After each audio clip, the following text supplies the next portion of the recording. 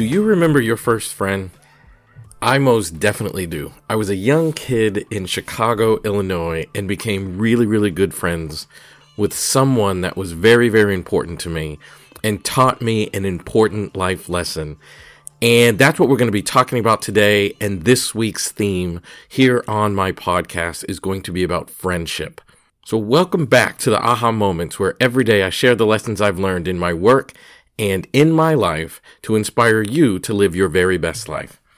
Now, working as a psychotherapist for so long, I have learned really important lessons, and I've learned things that impact people's lives. I've learned things that makes a real difference in people's lives. And one of the things that is significant in our lives are friendships.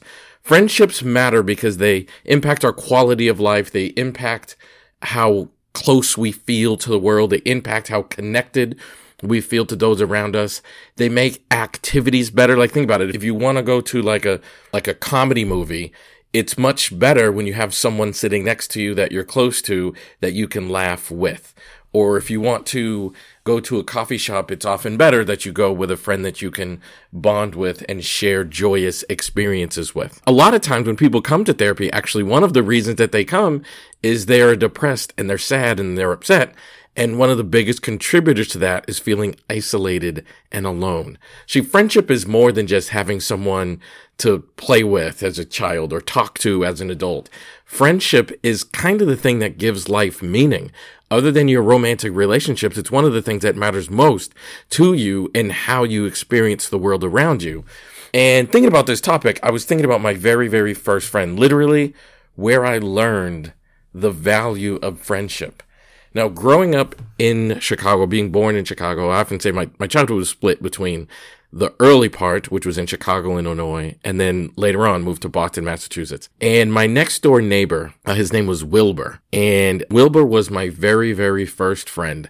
And I still remember the feeling to this day of waking up, as like a 4-year-old on Saturday morning.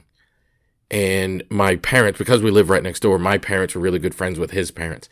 And I still remember the feeling of waking up on Saturday morning and asking my mom if I could go next door and play with Wilbur or watch cartoons with Wilbur.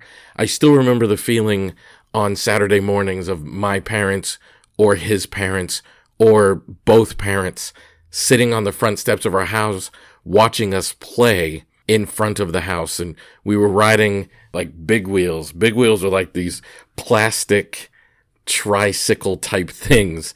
And Wilbur and I would ride the bikes as these big wheel things. We'd ride them as fast as we could, and we'd jerk the wheel and try to like slide. And we thought we were the coolest thing going by doing that.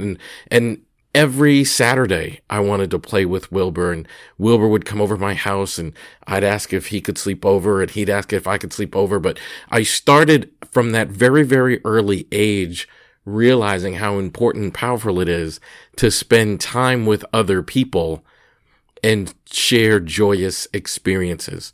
Recently I went back to Chicago and I went back to that house in that old neighborhood, and these memories of me playing with Wilbur came flashing. I remember looking at that front yard, and back then the front yard looked like it was the biggest, massive piece of land in the world. And I go back a couple of months ago and it's like this really tiny patch of grass in front of my house, my old house. But it's an important lesson. I remember shortly after that, we moved to Massachusetts, and I was so sad because I didn't have a friend, and I started looking for someone that I could spend time with and do fun things with. And to this very day, I'm so grateful for the people that I have in my life because they give life meaning, they give life balance, they give life purpose, and they cause you to value life. And I want to encourage you guys to just look around your lives and think about the friendships that you have. Those really close friends, they're kind of like family that you weren't born with. And I think that's special, and I think that's magical. And I know from my work in the field of psychotherapy that it gives life meaning, value, and purpose. So if you're feeling down or feeling out or not feeling like yourself, one of the biggest things you can do to like reconnect with yourself is to reconnect with meaningful friendships, the kind of friendships that believe in you, the kind of friendships that impact your life, the kind of friendships that make a difference. So what I want you to do, I want to encourage you to just look around your life for those really meaningful friendships and just think a little bit about what they mean to you, how you connect with them, what role they play in your life, and let them know, like tell them, communicate with them. You know, I haven't talked to Wilbur in I don't know how long. And years after moving from Chicago, I learned that his parents were in a bad car accident and they passed away.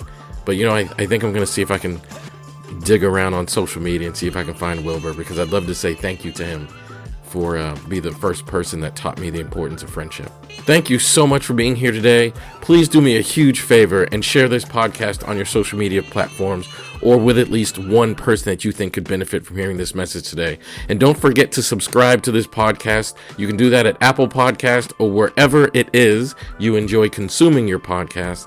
And I look forward to seeing you tomorrow.